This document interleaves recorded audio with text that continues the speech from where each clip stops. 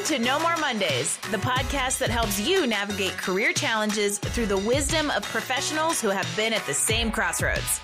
I'm your host, Angie Callen, and I welcome you to join me each week as I chat with leaders, entrepreneurs, and employees who are here to share their practical, tactical advice and some inspiration on how they arrived at career and life satisfaction. From job searching and career changes to going out on your own, we are breaking down barriers and providing actionable takeaways to help you take charge of your Mondays and ditch those Sunday blues. Welcome to No More Mondays. Hello, everybody, and welcome to No More Mondays. By now, I hope you know me. I am your host, Angie Callen. And if you've hung around this podcast with me long enough, you know we talk a lot about the importance of relationships, networking, and authenticity in your career and your business. Well, get ready because we're going to talk about it even more today as we literally have the guy who wrote the book on business relationships. Ed Wallace is an international speaker, leadership trainer, and the author of The Relationship Engine, where he uses his experience in corporate relationship management and business development to help us connect with the people who power our businesses and our careers.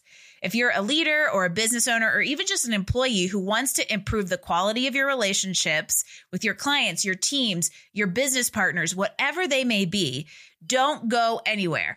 Relationships are the spice of life, and everyone is going to learn something from this conversation. I know it. Let's get into it. Ed, welcome to No More Mondays. Thanks, Angie. Great to be here on No More Mondays with you. First off, let's give everybody a little bit more context. I'm exceptionally excited for this conversation because relationships are so foundational to our professional development. And I think it would help to kick us off and tell everybody out there a little bit about the work you're doing in a practice called a human capital practice, which I love that term, and AchieveNEXT. So fill us in. Well, AchieveNEXT is an organization that we formed that helps people develop, whether it be through executive coaching, leadership development. I know you're an extremely strong executive coach, and that's something I like to talk to you about after this podcast. And then one of our main practices is the one that I formed called business relationship training, based on how to help individuals and corporations, teams launch, advance, and sustain their most important business relationships. When I was a VP of sales, we would just say, hey, go follow Charlie. He's really good with people. And, 40 people would be trying to follow Charlie. No one actually ever created a process, put metrics, and really focused on the dark art of how people work together.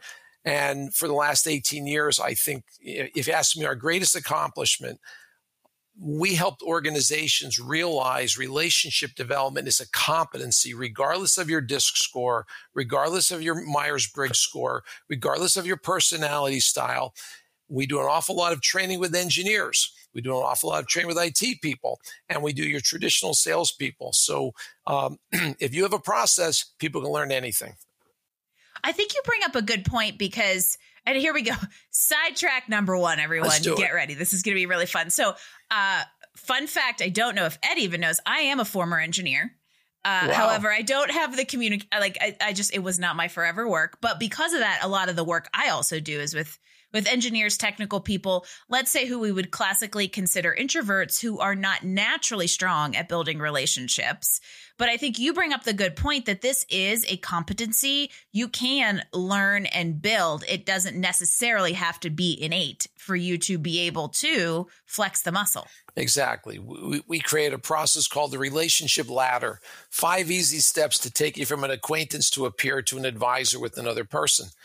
And when process-centric people see that, I can learn this stuff. And of course, the great, personality type individuals are like, he's just validating what I'm so good at.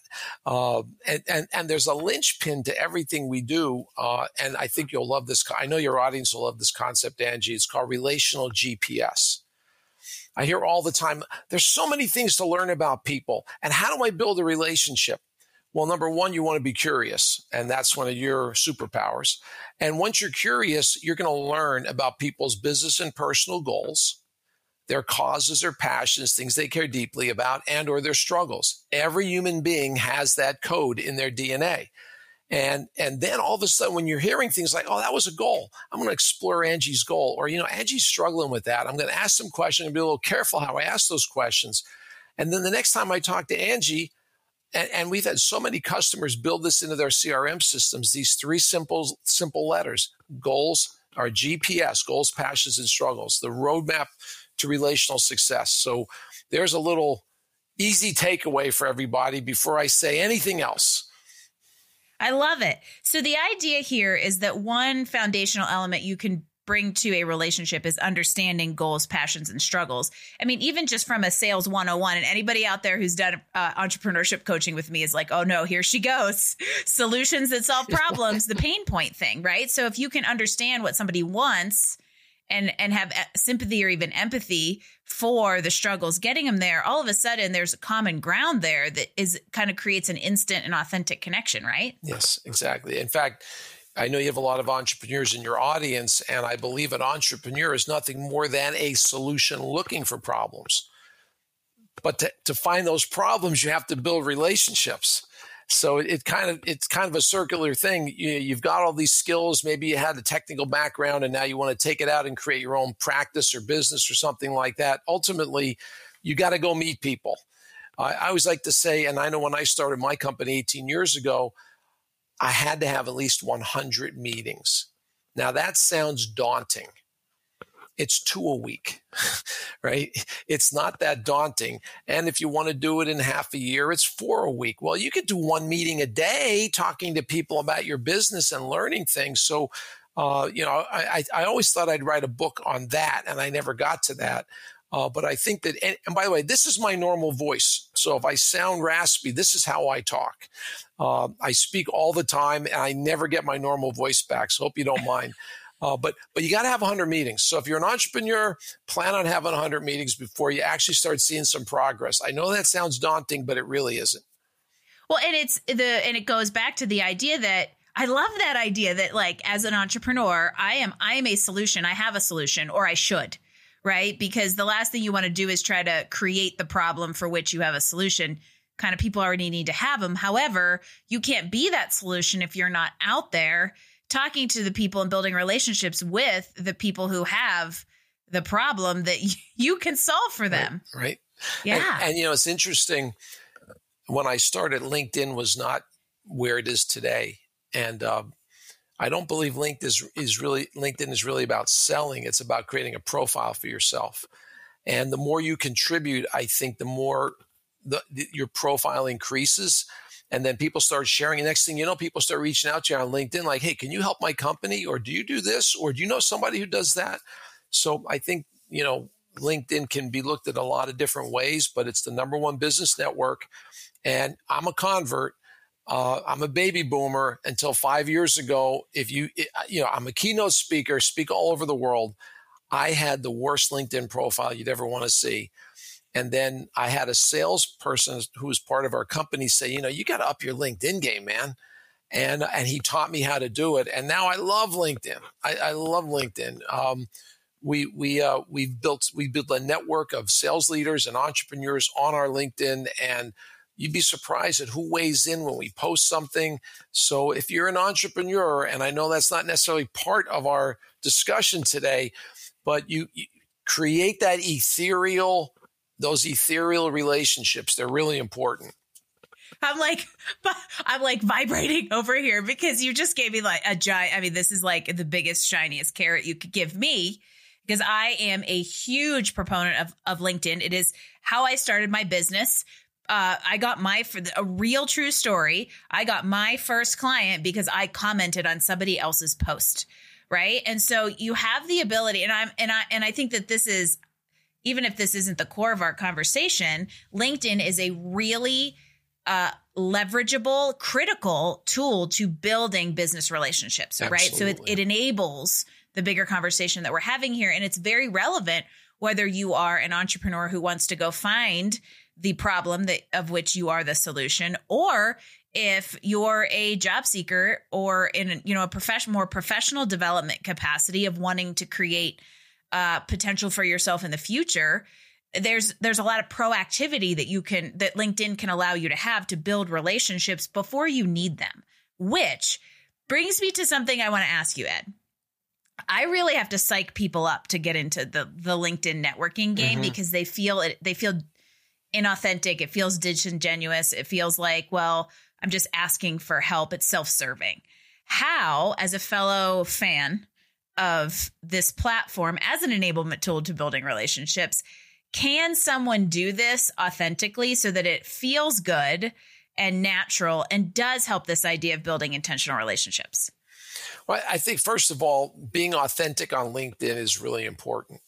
So we have a little series we call A Minute to Win It, Sales Minute to Win It. And every 2-3 weeks, I'm sitting in this room. You might see a worker with a weed whacker go by, and we have a very informal 60 seconds that we'll post. And I think people on LinkedIn appreciate authenticity.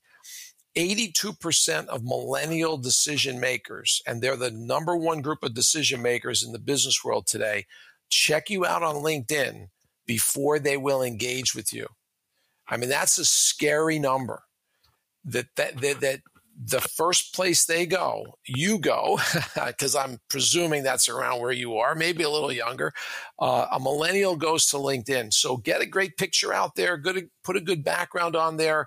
I noticed in your LinkedIn, you talk about how you contribute, not your job. So underneath your picture, that's how you contribute to the world. That's how you make a difference. Your about is really your job or your business or those kind of things. So keep that in mind. And you mentioned it right off the bat. You commented on a post. That's the simplest way. And that comment does say, hey, by the way, I train all these clients and I know this. No, you make a comment on the post that provides some sense of credibility to you. Maybe I just cited some data. That always makes you credible. Or if you know Angie and you know her posts are strong, maybe say something about Angie's posts. They continue to be strong. And here's something I'd add to that. We don't have to create. I'm in the content business, but most of us don't have to create our own content. There's so much great stuff. There's stuff that comes in your spam that if you looked at it, maybe it's some survey they're trying to sell you and they give you a little data element. There's stuff out there. You can cite it and you can just post on LinkedIn. Yep. I'm going to add to that. I'm going to make a funny comment and then I'm going to make sure we don't end up down the whole LinkedIn rabbit hole because I very well could and it would be interesting. But right now, engaging with other people's content is the best way to build visibility on LinkedIn with how the algorithm is working. So for those of you that want to get a little bit more active on there, but the idea of creating your own content feels daunting or vulnerable or both, just go comment on stuff and just be your own voice. That's the big thing. And it's funny because the generational thing, I consider myself a Gen Xer with some millennial tendencies because I was born in 1980. I have a sister who's 8 years older than me, and I grew up in the middle of nowhere in Pennsylvania where we were slow to adopt technology. However, my little sister-in-law has a new boyfriend, and as soon as I found out his last name, the first thing I did was go look him on LinkedIn, look him up on LinkedIn. So I just proved your point, Ed. Yep, that's right. And you're a cusper. You're like a cusper. I'm a cusper. Yeah, you're a cusper. Yep, exactly. So. Well, and I think that this all brings us to something I did want to talk to you a little bit about, which is, LinkedIn has become such a critical part of this overall business relationships ecosystem. And I'm curious for you over your time in the corporate world, what else have you seen change there? Because I feel like we are starting to build, I would say, more systemic awareness around this kind of like intentionality, authenticity, relationships, the human capital piece. And I would love for you to kind of give us an idea of where you feel like we're at now compared to, the last 30 or so years of corporate America and culture. Well, I think if you go way back, even before past 30 years, everyone was a human brand. Our faces were our brand, right? Everything was in person.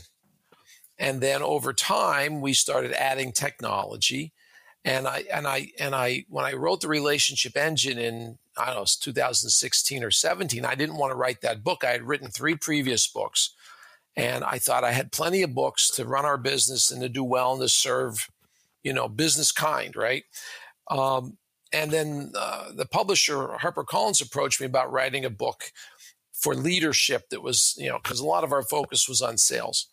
And I didn't want to write a book because it's about 1,000 hours of time. And, it's a lot of sleepless nights, and I have a wonderful marriage. And sometimes it gets in the way because you're writing a book when you should be sleeping, and your laptop gets closed while you're sleeping. So I asked the publisher, what's my book about? And they said, thoughtfulness in business. And that got my attention because right around, we were so digital. Everything was digital. We're going to sell everything digitally. Everything's going to be purchased on the internet. We don't need human beings anymore. And here's a publisher, and they know how to sell books. They're saying, no. We see it swinging back to a little more normalcy. So I think that, and then the pandemic happened. And now we are swamped with in-person requests because everybody so I think regardless of your generation, I think human beings do like to socialize where you can actually shake hands or punch fists or whatever we do, what everybody's comfortable with. So I think the swing back to in person and high touch. And if you're an entrepreneur, it's a high contact sport. I want to make sure that's clear. This is not, I'm going to sell by the way, if you're an entrepreneur and it's not a product, you're selling the invisible. Mm-hmm. And the invisible is an idea. How in the world do you sell, how does Angie start her business? I'm asking this rhetorically, and become a great executive coach and help with career resume writing and all the great things you do in your own business. Well, somewhere along the line, you were, please don't take this the wrong way, a nobody in that space. I was a nobody in sales training and learning and development. So somewhere along the line, we had to take a chance. We had to put ourselves out there, and we had to go meet people. And every once in a while, we get lucky, and some customer, some company says, you know what, this is different. I haven't seen anything like this before. I'm going to give this person a chance. And then you deliver, you don't. And most entrepreneurs usually can deliver because they're pretty highly skilled. But you are selling invisible stuff. You're selling ideas. And it all comes down to the like, know, and trust you can build with that person. And it starts with like. How do they like you? What are you going to look like in front of their team or working with them? How do they feel? Are they smiling when they're with you? Or they're like, oh, geez, I got another call with Ed today. There's a lot to that. And I don't think it's necessarily all psychological. I think it's behavioral. I think the way we behave, the way they perceive us, it starts with a concept that we call worthy intent. Should I pivot into that, Angie? I didn't think I was going to. I was actually just writing it down to make sure that we went more into it. So let's just go more into it. Tell me more. Well, every entrepreneur has to start to what they did. And I was a VP of sales for a technology company for many years, had a great career. I mean, I was on a great path, could have stayed there another 20 years and then retired.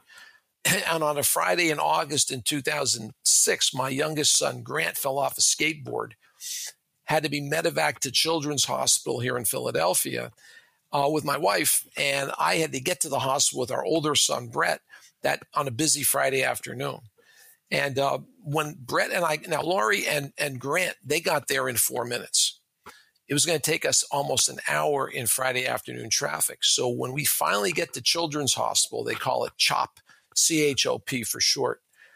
We're coming down through elevators and navigating, and because we used a different health system at the time.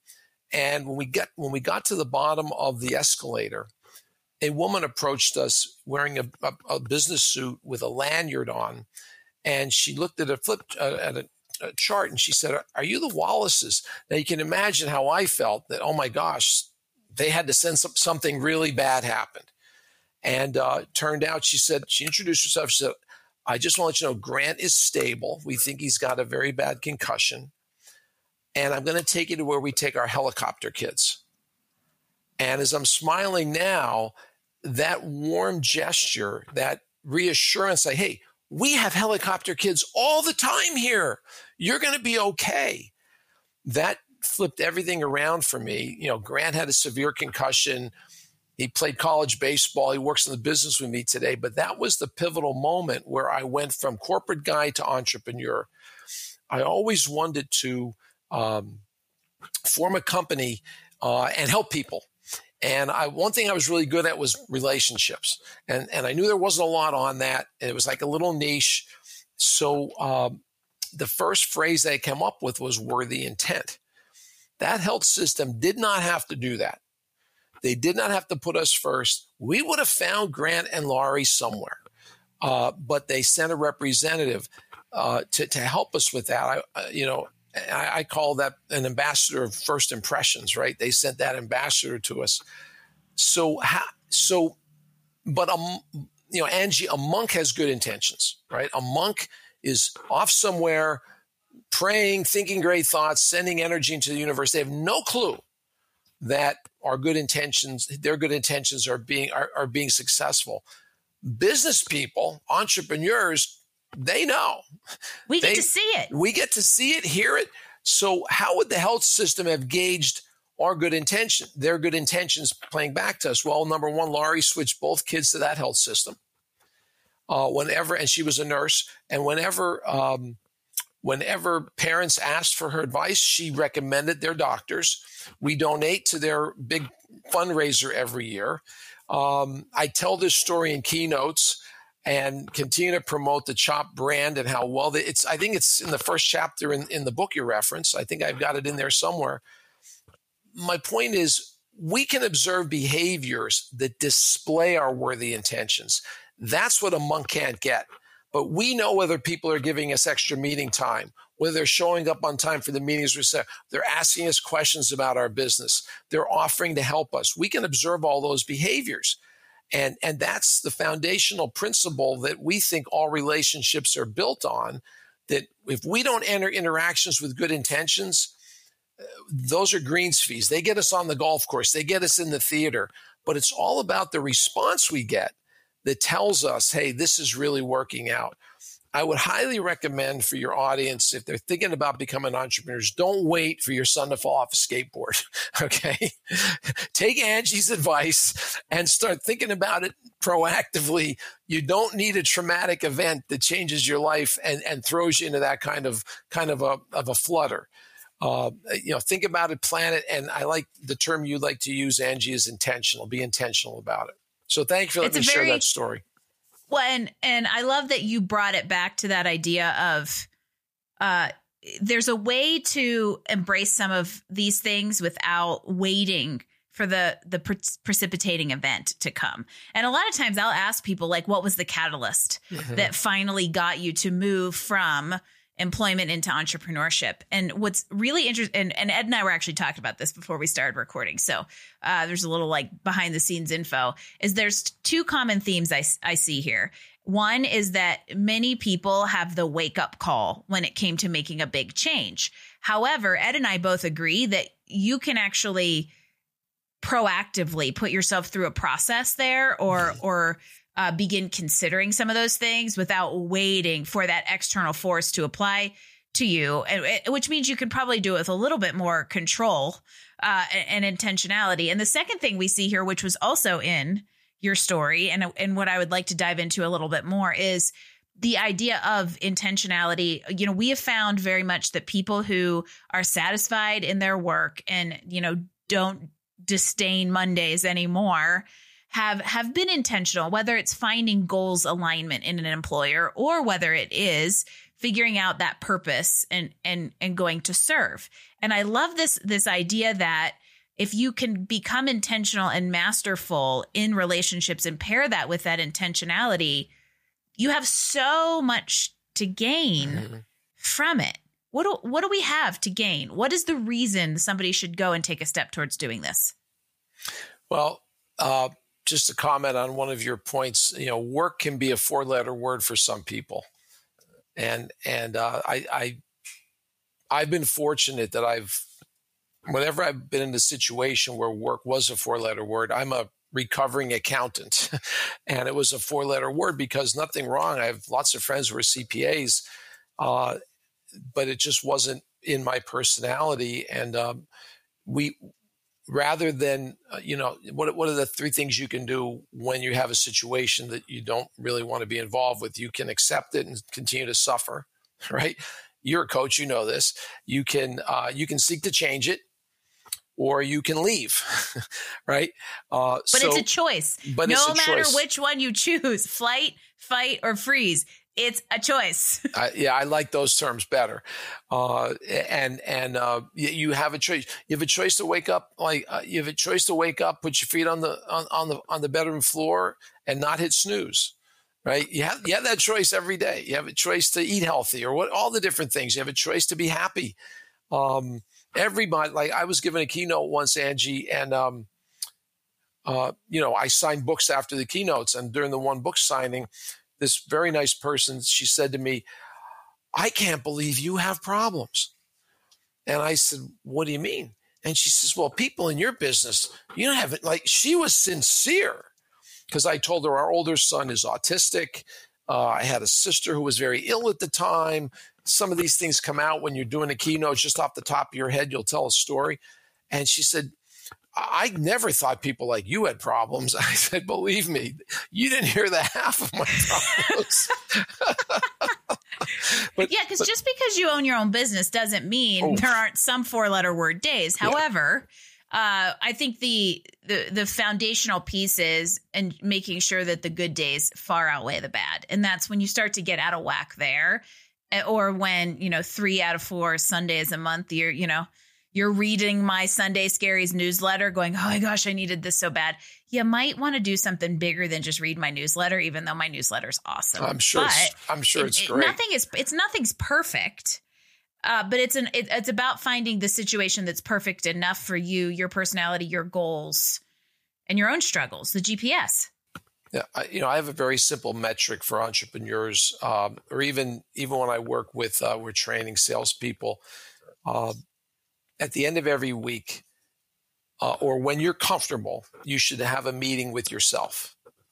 And I suggest you calendar it, because if you don't, it won't happen. So at the beginning of every year, set aside 4 to 4:30 on Fridays, a half an hour, whatever you want. And it's sacred unless it's something with your family that comes up.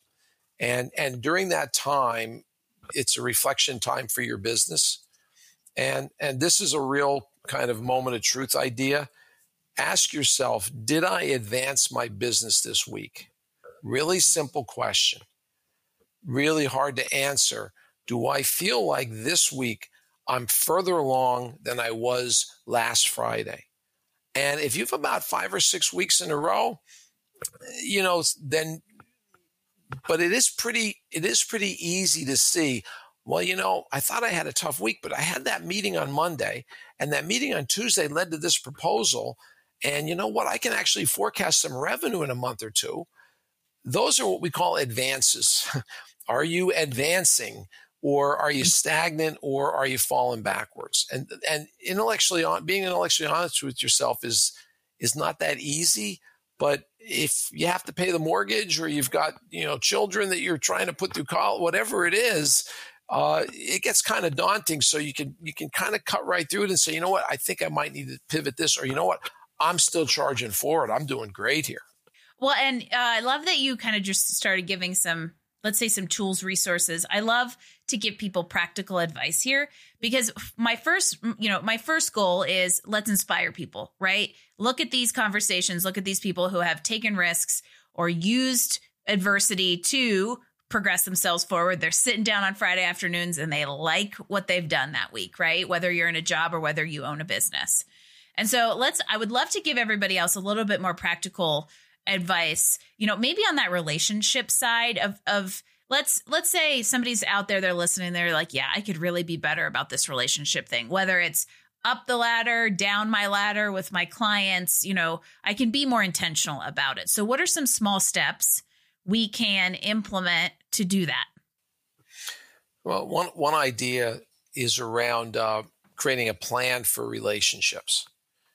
So it sounds kind of, I don't know, manipulative, but we have plans for most things in life. We have plans and processes.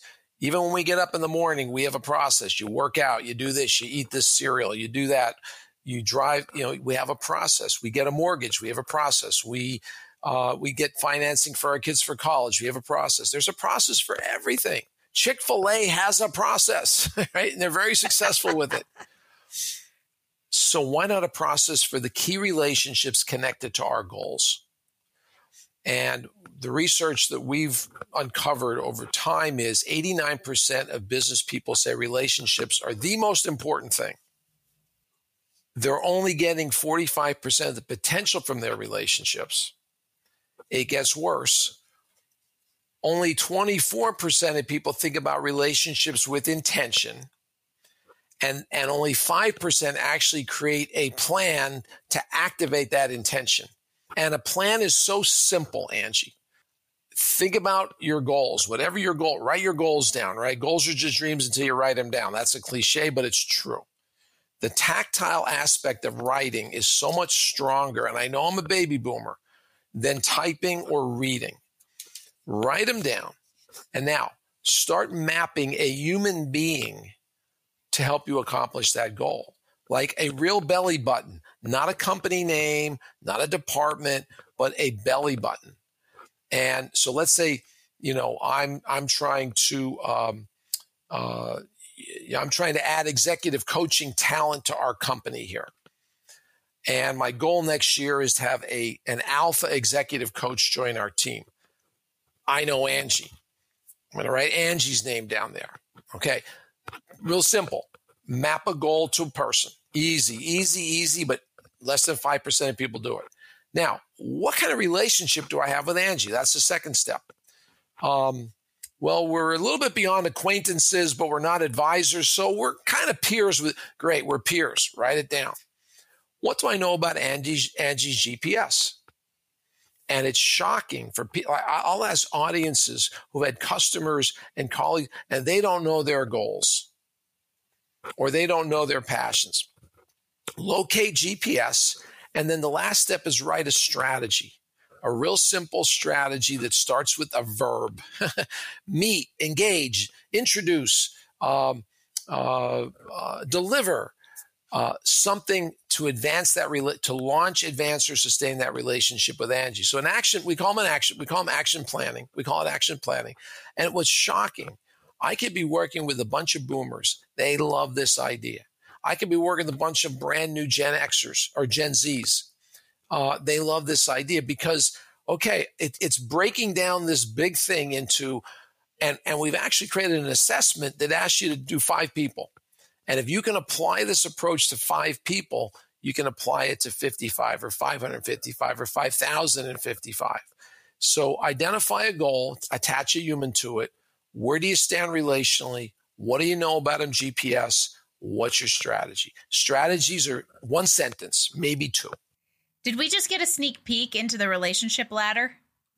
Yes. Well, yes. The ladder starts with you're an acquaintance to a peer to an advisor. And depending on what your goal is, you don't have to be an advisor. Yeah, not everyone will be step 5 on the ladder. That's right. In your world. That's right. We suggest that if you can be in the middle where you're a strong peer, that's 80% of your business is going to, and whatever you're trying to accomplish is going to come from those people. The top of the ladder are people my son Grant, he works in the business now, as I mentioned, the helicopter kid, right? Dad, how many people do you have at the top of your ladder? He actually talks like that. I said, well, son, no one ever asked me that. Well, you train these thousands of people. So I'll get back to you. So I actually, one Saturday, nobody was around, which was rare. And I started, and I only wrote 14 names down. So in all the years of this business, 14 people are where I'm advising them and they're advising me. And I've trained, like I mentioned, thousands and thousands of people. There's 14 to make it to the top. So we don't need to get to the top. We don't have time. Let's get most of the relationships to the middle where we're behaving as peers, 2 human beings helping each other, whether they be customer, supplier, whether they be entrepreneur, client, whatever that might be. So there's a couple ideas there I want to highlight. One is that the further up the ladder you go, the more intimate the relationships get. So it's natural that there will be fewer of them. Otherwise, that ladder is going to be a little top heavy and it's going to fall over. Right, exactly. But the bigger thing, and you reinforced it a little bit just a second ago, is this idea that just as much as you want to make a plan on who you want to build relationships with, also make a plan on how you can be that person. Mm-hmm. Because I think that that's one of the things, if we talk about how to be authentic in networking or how to be authentic on LinkedIn or whatever it is, it's having a truly natural curiosity and willingness to get to know somebody else, either before or in addition to helping them get to know you. It's less self-serving that way. That's when you truly get to that really fruitful middle of the ladder true peer mm-hmm. relationship. So my 4 ideas for active listening, which you have to do, which you're referring to, come prepared with a really good question. So I'm meeting you for the first time. I'm some kind of consultant. I don't know whether I'm going to be good at this or not. I've done some background on you, Angie, because there's lots of information about all this right now. And I come prepared to ask you a question you haven't been asked before, like this one. Okay. I hope everybody likes this one. Angie, tell me something about your business that I can't find in a Google search. You like that one? Yeah. I'm sitting here trying to answer it in my head. But the point is, while I try to figure out what the answer to that might be, now I'm curious in my own head, right? I'm like, oh, what is there? Right.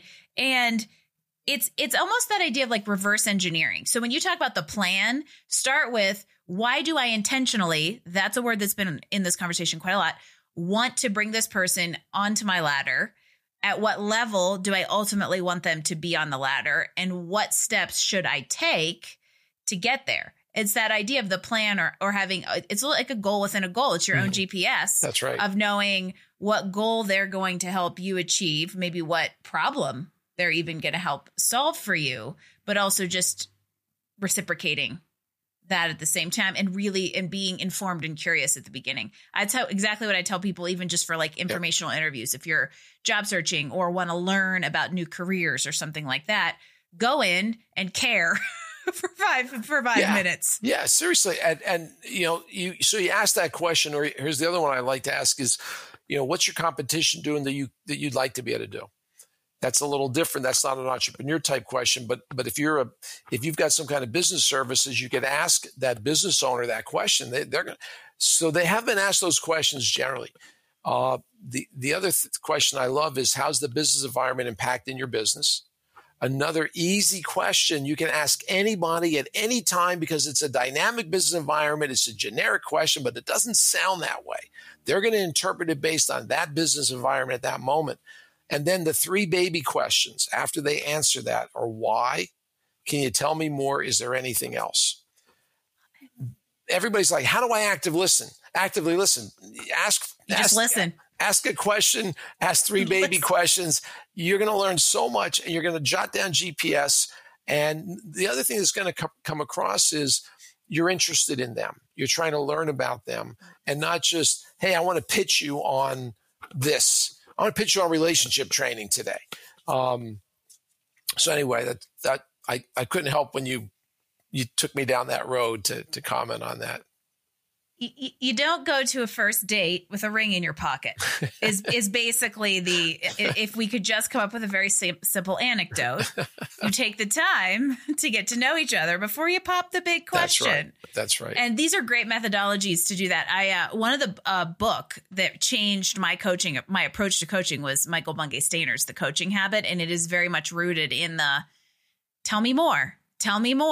And you just keep asking what else until there is nothing else, because so few people actively listen to us and hear what we're saying that as soon as you give someone space to do that, it's magic, right? That to me is the foundation and the starting point of the relationship, because the like is there because you show you're willing to hear them. The trust is there because of the same. And now you know each other because you shared these things that a lot of people don't give space for. So be curious. And the baby questions is an excellent piece of advice to start the next time you go into a new business engagement. Absolutely. And now that we got everybody hooked on this concept, where do they find the book where they can learn even more? Well, there's two books I'd ask them to consider. One is the Business Relationships That Last. I think that book is probably better for an entrepreneur starting a business because it's about how to launch new relationships, how to get referrals, how do you work your way up the ladder. If you're established in your career and you're not moving into an entrepreneurial thing and you want to move through the corporate, and I know you probably coach people on both sides, the Relationship Engine, the book that you cited initially, they're all out on Amazon. They've spent their time in the bookstores and everything's electronic now. I believe there's an Audible version of Relationship Engine. I think we have one coming on Business Relationships That Last. It's not my voice because you won't want this voice. I disagree you wouldn't want this voice telling those stories. But there's great anecdotes in both books about real relational leaders, and that's the term we use. So, but thanks for letting me pitch that. I appreciate it. And we of course will. We'll put all of those on the show notes at nomoremondays.info. So it'll be an easy link to those. And they may or may not already be in my Amazon cart. Thank you. And then Ed Wallace 007 on LinkedIn. That's the best way to reach me. And we post a lot of great stuff. So hopefully people will connect with me. And he's now part of my network there. So you should follow both of us and we will fill up your news feeds. This has been a fantastic conversation. I appreciate you for taking some time and sharing your wisdom and everything with us. And as we wrap it up and say goodbye to everybody, let's leave them with one more little piece of inspiration. What is your number one piece of advice on what everyone out there can do to get one step closer to career and life satisfaction? I wouldn't read the newspapers or the online. I wouldn't look at macro stuff, because that's not going to impact you at the micro level. I would ignore all of the signs that try to scare us all from going into starting our own business. I started my business in 2008 happened. And if I read, back then we had newspapers. If I read newspapers, I wouldn't be here with you today.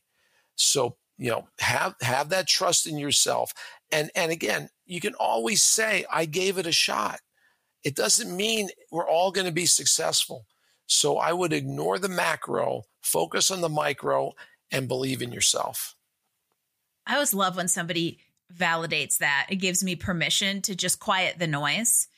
And I will just reinforce that with, you can always find a reason not to. However, you won't be able to undo the regret if you don't try. And if you really look at the worst case scenario that could happen if you do, it tends to not be that bad. We just make it this giant, scary thing in our heads. And if you can just come down to earth and look at it practically, imagine what could happen instead of what could happen. Right, Ed? Absolutely. Woohoo! Very well said. I love this so much. Thank you again, Ed, for joining us on this episode and for being part of the No More Mondays movement. We love these kinds of conversations and hearing from people who have navigated their own career crossroads, but even more importantly, are helping others on this path to success and fulfillment. So awesome advice here. I hope you will follow Ed, join both of us on LinkedIn and all the free stuff we give out. Grab the books. We'll link all of them in the show notes at nomoremondays.info. Give us a rating because this is one of, I think, my favorite episodes. No offense to the rest of you guests out there.